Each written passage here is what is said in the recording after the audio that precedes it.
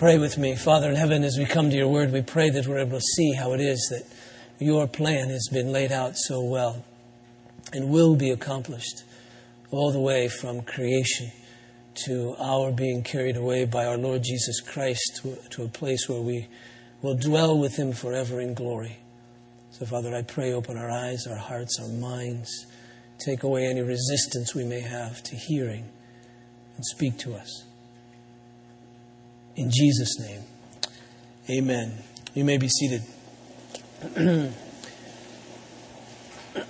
Turn, please, to Joshua in chapter 1. Joshua chapter 1. I want to read verses 1 through 9, please. Joshua in chapter 1.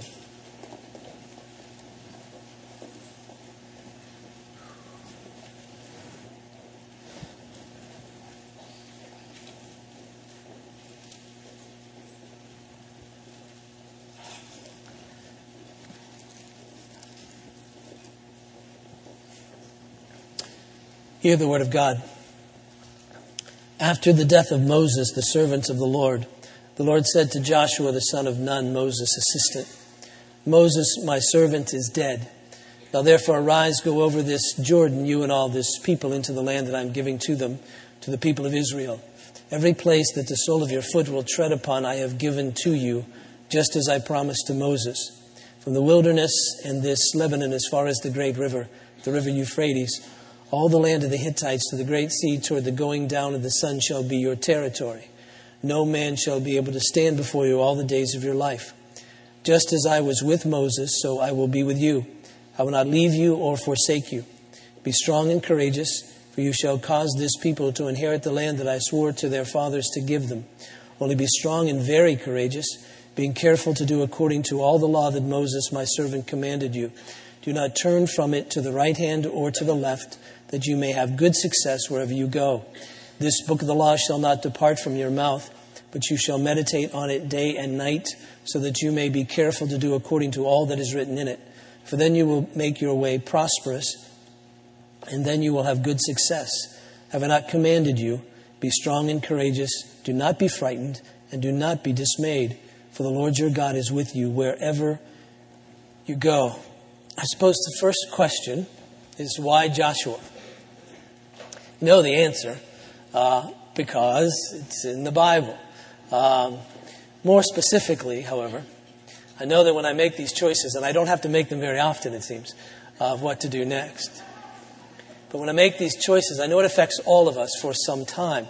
I don't suspect I'll be in Joshua as long as I'm in some things, just because it's a narrative, and so there are some passages such as the genealogies and dividing up the land that are even difficult for me to figure out how to preach. But still, we'll be in here for some time, so I know it affects us. I know it affects us all. So as I began to think, I certainly wanted to move into the Old Testament. We haven't done an Old Testament book since Leviticus, parts of Leviticus before Hebrews.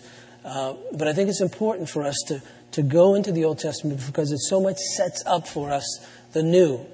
And as I mentioned at the end of Hebrews, as I began as I finished Hebrews, that grace comes to us through God's Word. Grace comes to us through God's Word. It isn't deserved by us, but God gives us gifts. And we noticed a number of graces that we received, or at least I received through the book of Hebrews when we finished there. And now as we come to Joshua, the question really for us is, what grace do we anticipate? What graces do we anticipate through looking at Joshua? And we have a hint of that from Paul in the book of Romans. Romans in chapter 15 in verse 4. The apostle writes this. He says, "For whatever was written in former days was written for our instruction, that through endurance and through the encouragement of the Scriptures we might have hope." So Paul is saying that what was written before, that is in the Old Covenant days, in the Old Testament, what was written then was written for our instruction. So we should learn something. There should be some instruction here. And then he goes on to say that through endurance and through the encouragement of the Scriptures, we might have hope. So I anticipate as we work our way through the book of Joshua that we will be encouraged. And we'll be so encouraged that it will give to us hope. Hope for our own lives. You can only imagine, I suspect, that when the people in the Babylonian captivity, some hundreds of years after Joshua happened, and they were sitting in captivity, what would give them hope? But if they read Joshua, they would have hope, because they would see that God was faithful to his promises, that God had promised something and God had delivered on those promises. And so while they were sitting in the midst of a time when it didn't look so much like God was faithful to his promises, they could read this and through it receive the grace of hope. I anticipate that in our context as well. And the hope that we'll receive comes by way of history, comes by way of an historical narrative. Now, by that, I simply mean that as we read through Joshua, we're going to find historical stuff. We're going to find events happening in the life of ancient Israel, and it's recorded for us. But I want to be very careful to say that this will not be a character study of the person of Joshua. Now, Joshua is pretty important, obviously. It's named after him. I've been thumbing through here all morning trying to find a book of the Bible named Bill. So I assume Joshua is pretty significant. You know, you got the whole deal named after him. That's significant. So he's a significant person. But yet, the question that we shouldn't be asking as we come here is, what does this tell me about Joshua? What does this tell me about his leadership style? What does this tell me about his life? Now, we're going to learn all of that stuff. It'll just be apparent. But the real question is, you know this question, what does this tell me about God? That's what we're to learn here. That's why it's here. The hope that we have is not because Joshua was successful in something. Frankly, your success doesn't help me that much, because I just look at my own life and think, I could never do that. I could never do that. So what's going to give me hope? What's going to give me hope is to know something that's true about God in Joshua, something that's true about God in those days, because that same God is in us and here now. And so it's that hope that we're after. So the question we're going to be asking all the time is, what does this tell me about God, even in the midst of all of these events? Now, the way that Joshua is placed in Jewish tradition in the Old Testament is very helpful here, very instructive here. In Old Testament and in ancient Judaism, and even today, the Old Testament is divided up into three parts. The first part is called the Torah, Genesis through Deuteronomy, the Pentateuch, the books of Moses. The second part is called the prophets. The third part is called the writings. And the reason I mention that is that Joshua is placed in the prophets. Now, we would expect to find Isaiah and Jeremiah and Ezekiel, and we do in that section of the Hebrew Old Testament. We would expect to find the minor prophets, and we do. We'd expect to find Daniel. We don't. That's another story. But here in this prophet section, we find Joshua, Judges, 1st and 2nd Samuel, and 1st and 2nd Kings. And that's a helpful reminder that what is happening here is that God is speaking to us. One author puts it like this. He says, the prophecy of Joshua means to convict, not merely to inform, to comfort, not simply to enlighten. The book of Joshua is preaching material beamed to Israel in the form of historical narrative. We need to see clearly that history in the Old Testament is declaration from God about God. So calling it prophecy in this Old Testament context, as the ancient Israelites did, is to help us to see that there's a message here. It isn't just facts and figures. It isn't just events taking place. It's all of that, and they're all true. But it's a history with an agenda. It's a history with a message. Not everything that happened during the days of Joshua is written here. Only that which was selected by God for us to have so that it would bring us hope. So this author goes on to say this. As you read and study Joshua, try to keep asking yourself the question, what is the writer preaching about when he tells me this story? He is not telling you this story only to inform you, although that's part of it. He has a message to proclaim, a God to press upon you. And so you see, as we read this history, as we read these facts, as we read these events, as we read about these people, the question we should be asking is, what's the message here from God? Why did he include this? Could have included other things. Why did he include this?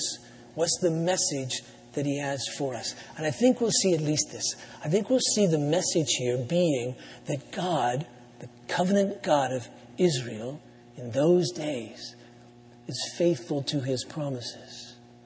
And you may think, I knew that. Good, you're going to know it more. It's important for us to think upon these things. That God is faithful to everything that he promises. No matter what the scene looks like, no matter what the situation looks like, God is faithful to his promises. And so let's ask that question. What's these first 9 verses? What's the message here from God? Well, the first thing we see is that Moses is dead. Now, that's huge. It may not seem like that big a deal to us, but that's huge. I mean, if you could put yourself in their lives to realize the only leader they knew was this guy named Moses, and he was awesome. I mean, Moses was their deliverer. And you know the story of Moses. His birth is miraculous in the sense that he was born at a time when it wasn't safe to be born. He was born at a time that when Hebrew boys were to be killed. Do you remember that his parents, in faith in God, hid him? When he was too big to hide anymore, they put him in a little basket and put him in a river. That's faith. I know there are many mothers here thinking, that's a good idea. But in those days, it was faith. Put him in the river. And he was found, you remember, by Pharaoh's daughter. And in God's ironic providence, Pharaoh's daughter then hired Moses' mom to nurse him and to raise him as a little boy. And so there he was being raised, this Hebrew child, raised in the palace of Egypt when Hebrew boys were supposed to have been killed. God, by the way, smiles, I think, during times like that. Said, try to get around me, but you can't. I'm going to put my kid right in your palace. And there he was, Moses.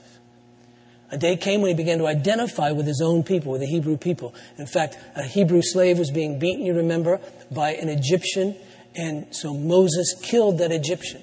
When that was found out, Moses fled Egypt, went for 40 years as a shepherd kind of a person. And then God one day meets Moses at a bush that was on fire, but not being consumed. And God speaks to Moses, you remember, and there's a negotiation that goes on. Moses doesn't really want to go back to Egypt, and he offers a number of excuses. God overcomes all of those because God is calling him, and God calls someone, he calls someone. And you can't get out of it, so you could try, trust me, but it doesn't work. And so here I stand. So, Moses then goes back to Egypt, and you know that account as well. You know that when he goes, that Pharaoh's reluctant to let the Israelites go, but Moses, by God's command, issues various plagues that come, and the last judgment is on the eldest son of the Egyptian families. And you know the Passover meal protects the Israelites. So at the end of that meal, they march out. They plunder, you remember, the Egyptians. They take all the wealth of Egypt. Every Israelite is healed as they leave Egypt, as they leave that time of slavery. You remember they butt right up against the Red Sea. At that point, Pharaoh reconsiders his declaration to let them go. He sends his army after them. But while the Israelites behind Moses make it through because the waters part and the ground underneath the riverbed dries up, this is a tremendous miracle. They walk across, but Pharaoh's army then drowns in the middle of the sea as it returns. And then they come to Mount Sinai, you remember, and there God meets the people, and the mountain rumbles and thunders, and there's clouds and smoke and all of that because the presence of God is there. God gives to the people the law. It marks them out as His people. He gives them the way in which they can dwell in His midst, though they be unholy and He is holy. He gives them a way where they won't die. A sacrifice will be taken for them so they can live in His very presence. They go then to this oasis at Kadesh Barnea, and it's at that point that Moses assigns one person from each tribe to go into the land that God has promised them to spy it out. They go to spy it out. And 10 of the 12 come back and say, there's no way we can get in there. The people are too big. The people are too strong. We'll be defeated if we go in there. There's 2 men, Caleb and Joshua. who come back and say, yes, we can because God is with us. God judges the people and says that nobody in this generation except for Caleb and Joshua can go into the land. And so they wander for 40 years. And now Moses is dead. I think somebody has to ask the question, what's going to happen now? I mean, that was 40 years ago we got this promise. Now what's going to happen? Are we really going to enter this land or aren't we? Moses is the only leader we knew. If Moses was here, we could trust that perhaps through him we'd get there, but he's dead. I think the first thing we hear from God is He's saying to us, listen, my plan, fulfilling my objectives, isn't dependent on any one human being. Abraham died. Isaac died. Jacob died. Joseph died. Moses died. I think He whispers in Joshua's ear, you're going to die too. But my promises will be fulfilled. Don't put your hope in Moses. Don't put it in Abraham. Don't put it in Joshua. But God says, put it in me. My plan will be fulfilled. And so He calls Joshua then to be the next leader. Shouldn't be a surprise to anybody. He was Moses' assistant. He had been commissioned by Moses and by Eleazar the priest. If you turn to Numbers in chapter 27, hang in there with me as I give you some background. You just need to know this stuff. Numbers chapter 27, verse 18. Scripture reads, the Lord said to Moses, take Joshua the son of Nun, a man in whom is the Spirit, and lay your hand on him. Make him stand before Eleazar the priest and all the congregation, and you shall commission him in their sight. You shall invest him with some of your authority, that all the congregation of the people of Israel may obey. And he shall stand before Eleazar the priest, who shall inquire for him by the judgment of the Urim before the Lord. At his word they shall go out, and at his word they shall come in, both he and all the people of Israel with him, the whole congregation. And Moses did as the Lord commanded him. He took Joshua and made him stand before Eleazar the priest and the whole congregation. And he laid his hands on him and he commissioned him as the Lord directed through Moses. So here we understand that a person's calling isn't their own. It's from God. It wasn't Moses, it wasn't Eleazar. It was God who called Joshua to this point. And so now He does call him the assistant of Moses. Now Joshua, no doubt, was well trained. God would have put him through training in order to bring him to this place. You might remember it was Joshua who was commanded by Moses, thus by God, to go and take an army and fight the Amalekites very early on. Exodus chapter 17. And Joshua no doubt would have learned a great lesson on that day, because while he fought, Moses prayed. And when Moses would get tired praying, I like that. Moses got tired praying too. When Moses got tired praying, his arms would fall. And when his arms would fall, the Israelites would begin to lose. And when Moses was praying fervently, when his hands were raised, then the Israelites were winning. And so Aaron and Hur, two priests that went with Moses up on the mountain to pray, would prop up his arms with stones and other things so that the Israelites would win. And again, Joshua would say, it isn't me. I guess it's God. While the physical battle is taking place, there's a spiritual battle taking place. While the physical battle is taking place, it's God who's at work fighting this battle for us. And thus he would learn that. He saw God, Joshua did, in a sense on the mountain with all the thunder and all the lightning and all the smoke and all of that and the rumblings at Sinai. And he knew that God had given His law to His people. He saw the disobedience of the people and he realized that there's a great reaction of God against rebelling against Him. For the people had created a golden calf and they named it the Lord. They put God's name on this calf and it wasn't God. And Joshua would learn that we don't live idolatrously. We don't put the name of the Lord on anything other than the Lord. We don't follow anything other than the Lord, because when we do, it erupts in the wrath of God. But God was gracious. The law was given. God, under the intercession of Moses, went with the people. And now Moses is dead. Joshua would have learned at Kadesh Barnea that he could live by faith. That even though the giants were big, that he could trust that God would conquer. But now Moses is dead. Joshua's the leader. Joshua's the man, but he understands that he's only the man because God has called him and God is at work in him. And so now we come. Notice the instructions that are given to Joshua. Verse 2, Moses, my servant, is dead. Now therefore arise, go over this Jordan. Now that's not an easy thing. Because there was this river, the Jordan River, that was between them and the land they were to enter. They had no bridge. They had no boats. They had no way around it. And so just to say go through this Jordan, that's not an easy thing. It's like saying there's the Grand Canyon, jump. So it's not an easy thing. So we'll come to that in a couple of weeks. But I just want you to take note that that's not an easy thing. You and all the people in the land I'm giving to them, to the people of Israel. Every place that the sole of your foot will tread upon, I've given to you, just as I've promised to Moses. From the wilderness and this Lebanon, as far as the great river, the river Euphrates, the land of the Hittites, the great sea toward the going down of the sun, shall be your territory. Saying, remember the land I promised to Abraham. Remember the land I promised to Isaac. Remember the land I promised to Jacob. Remember the land I promised to Moses. This land is now going to be given to you. And God gives it to them. By the time we get to Joshua chapter 21, verse 43, we'll read this. Thus the Lord gave to Israel all the land that he swore to give to their fathers. And they took possession of it. And they settled there. And the Lord gave them rest on every side, just as he had sworn to their fathers. Not one of all their enemies had withstood them. For the Lord had given all their enemies into their hands. Not one word of all the good promises that the Lord had made to the house of Israel had failed. All came to pass. So it would come to pass. They would get the land, just as God had promised. God will fulfill all of his promises to them. But how's he going to do this?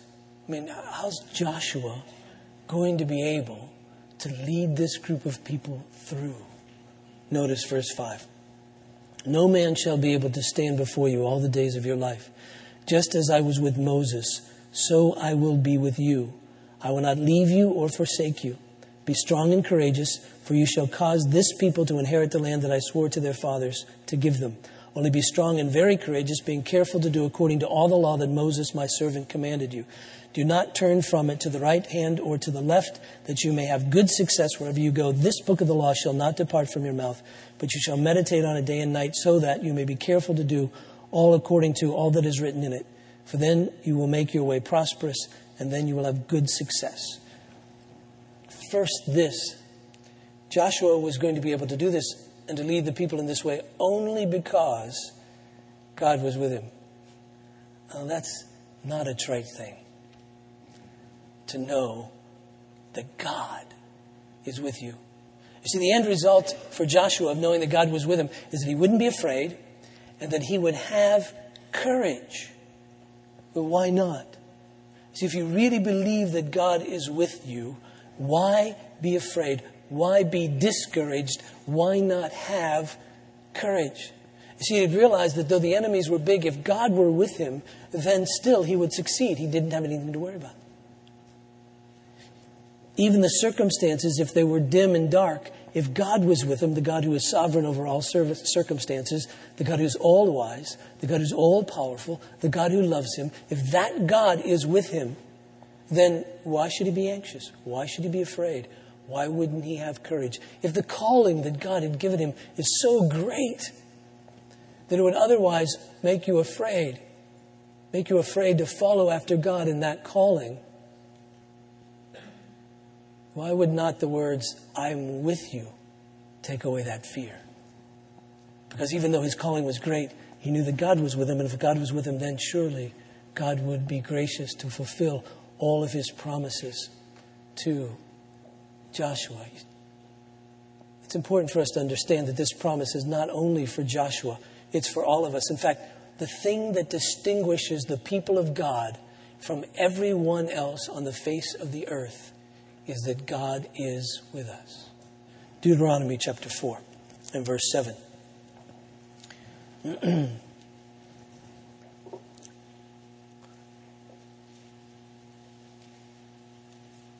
Let me start with verse 5, because I want to use this passage later, and I might forget it.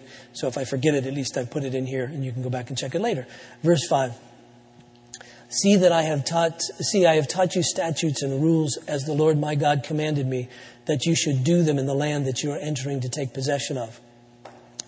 Keep them and do them, for that will be your wisdom and your understanding in the sight of the peoples who, when they hear all these statutes, will say, surely this great nation is a wise and understanding people. Verse 7, this is what I'm after now.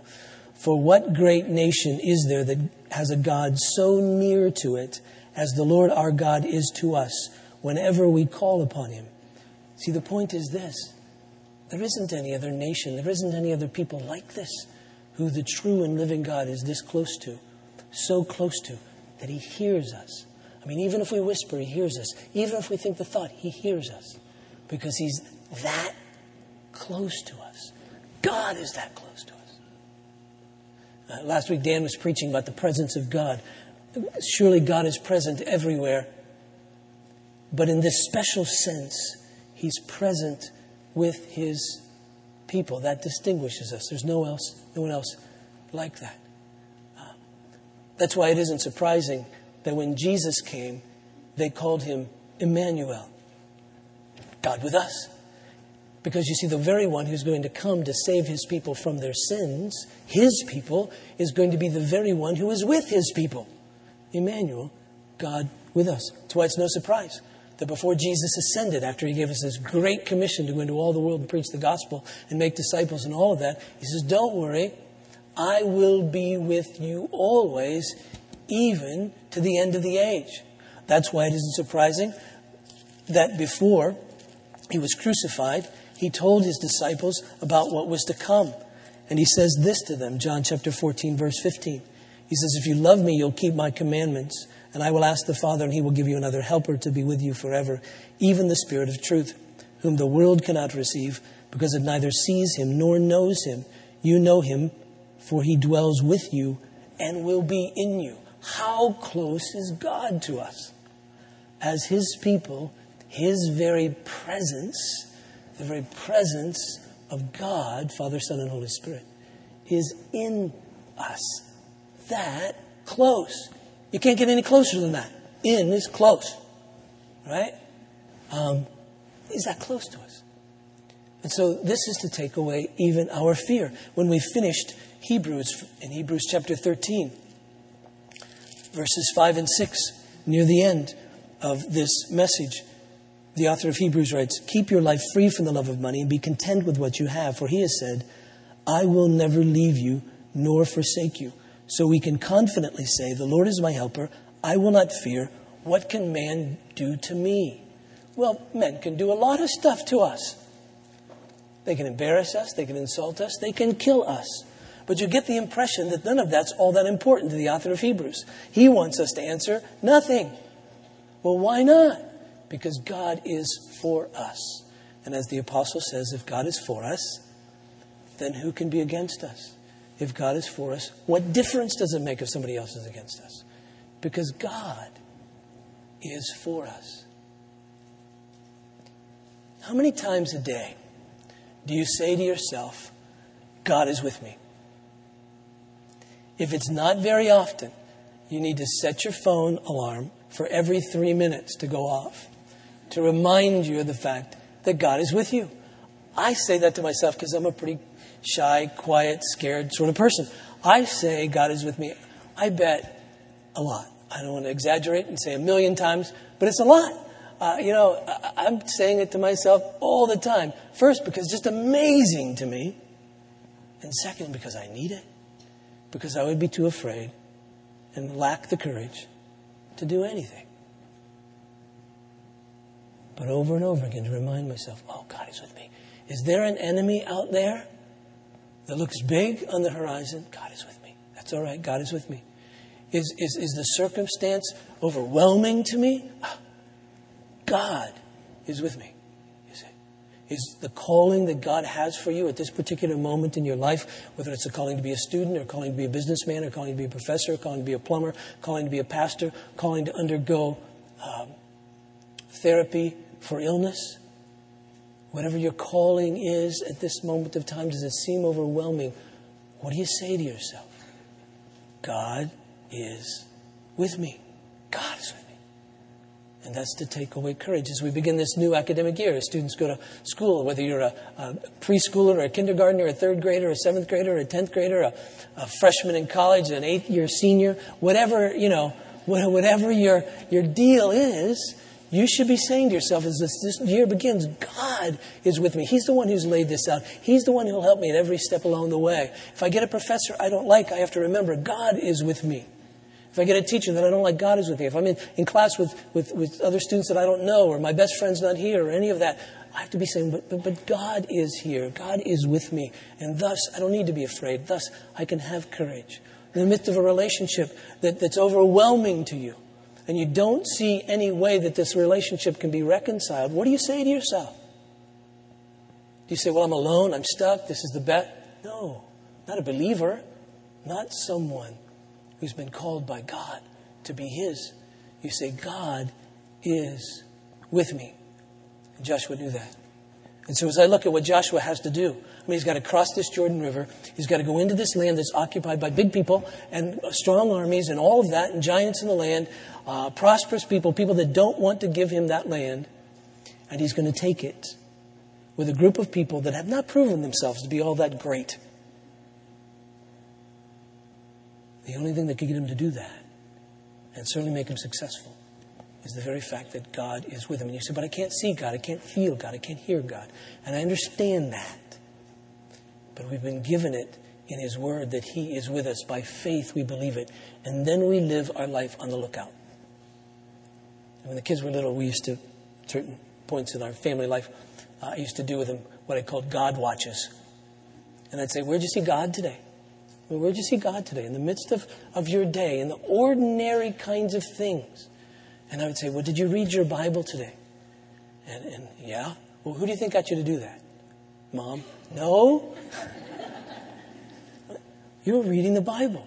That's a good thing. God is at work in your life. Were you patient today at any point in time? Were you kind at any point in time? Was someone kind to you? Did you receive help? How did your life go? That's all God involved in your life. Don't just pass that by as just normal living. There isn't anything such thing as normal living to a believer in Christ. It's all God occupied. It's all God informed. So look for him in all those little places, all those little ordinary normal kinds of things. And most especially, do you trust him? Who do you think's responsible for that? It's only him. So God would be with Joshua. Next, this. God says to Joshua to give him instruction about how he's going to be with him and how he's going to be able to occupy this land and take it over. Verse 6, be strong and courageous.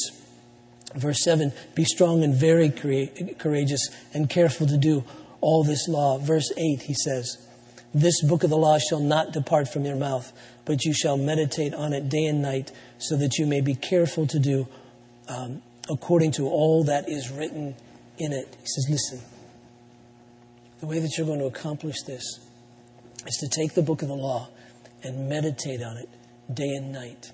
Now remember, Joshua was a busy guy. He wasn't a monk in a monastery.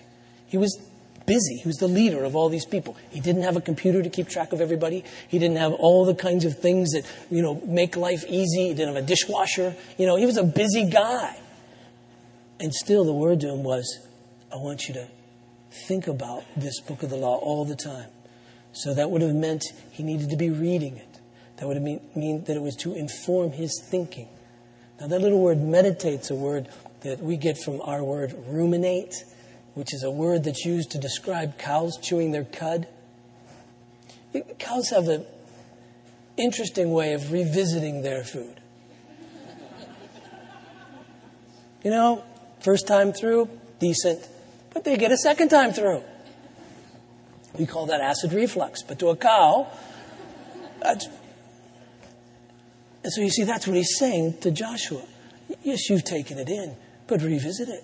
You've taken it in, but revisit it. This should be on your mind all the time. Just because you thought it once doesn't mean you're over with it. It means you need to have this in the forefront of your mind, this book of the law, all the time.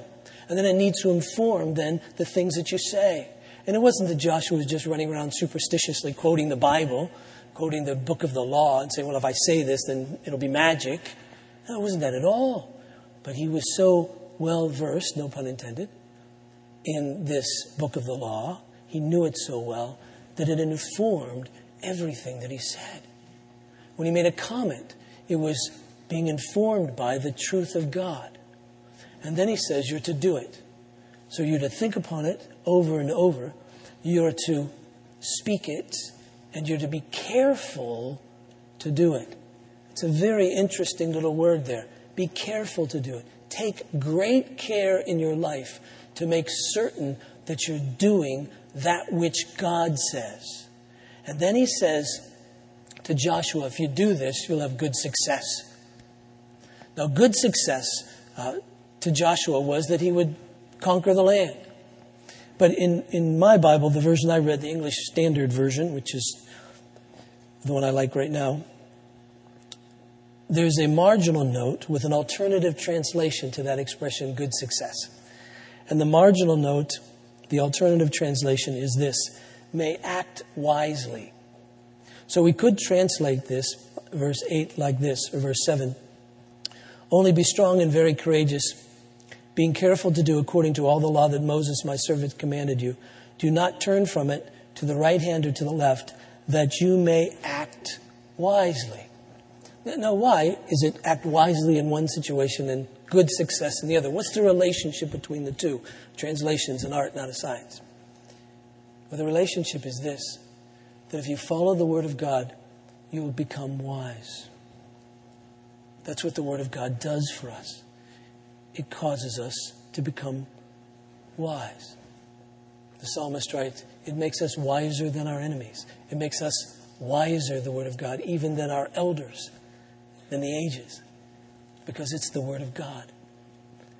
And when we talk about the Word of God in Joshua's context, we're talking about Genesis through Deuteronomy. We're talking about the Pentateuch, that Torah.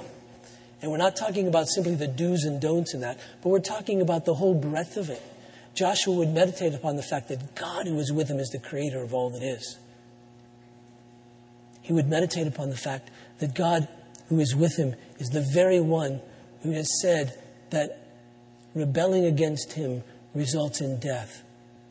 But he's also the very God who made a promise that one would come from the seed of the woman and kill and crush the head of the serpent. He's also the one that made a covenant with Abraham that said that this land is yours. And who also said that all the families of the earth will be blessed through this family of Abraham. And he's also the one who said, if you have the very faith of Abraham, just like Abraham, your faith will be counted as righteousness. And so you'll be justified by faith. This very God who gave them the law and said that I am holy. But also this very God that says, here, take this lamb and kill it rather than yourself, because I am gracious. And so all of this knowledge of God would be true in Joshua's life, and it would be that wisdom that would inform his speech and his actions. And that's the very wisdom, you see, that's to inform our lives as well. The Apostle Paul puts it like this in Romans chapter 12. I'm almost done, by the way, for you college students who went home to 20-minute sermons. I know you need to get back in shape. Romans chapter 12, verse 1. He writes, I appeal to you, therefore, brothers, by the mercies of God, to present your bodies as living sacrifices, holy and acceptable to God, which is your spiritual worship. Do not be conformed to this world, but be transformed by the renewal of your mind, that by testing you may discern what is the will of God, what is good and acceptable and perfect. In other words, he's saying, listen, as your mind is transformed by the Word of God, you'll become wise. And in becoming wise, you'll be able to discern what is pleasing to God. And you'll know that it's pleasing to God because you'll know Him. And you'll know what pleases Him. And so you see, for Joshua, it was go back, meditate upon this word, have it inform your speech, have it inform your actions, and then you'll be successful, meaning you'll act wisely. For Joshua, it meant that he'll make good military decisions in listening to God and how he's to do battle. For us, it's the same kind of thing. We'll make good decisions in the context of our lives in following after God, in living in a way that's that's pleasing to Him. We will live wisely. Now, it's important to note that we may be the only people who think we're living wisely. Because this wisdom says that if we're being aggravated by someone else, we should be patient. This wisdom says that if someone hurts us, we should forgive them. This wisdom says that if someone's in need and we're in need, we should still give to them. And the world's going to look upon us and go, that's crazy. And we're going to say, I'm living successfully. You see, this wisdom says when there are people who don't know about Jesus, we should tell them, even if it gets us in trouble. This wisdom says that when we see people in need, even though we don't know them, we should help them.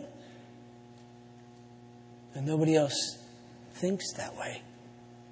That's the good success that God promises to us as living as His people. My excitement, my anticipation is that as we work our way through this Word of God, as we meditate upon this book, Joshua, that God will make us wise and that God will give us hope. And at the end of the day, we'll be living in such a way that's pleasing to Him. And we'll be living as a group of people filled with hope, knowing that God really is faithful to fulfill all that He promises to us. That's of great value. Let's pray. Father, I pray for me, for us, that You'd be with us today, this week. And most especially, I pray in this undertaking of Joshua that You would reveal to us the message that You're preaching to us through all these events in history. They wouldn't just be words on a page or numbers or historical events, but Father, we would hear You, see You in the midst of all of them. Speak to us, we pray, that we might be wise. We might have good success as You define success.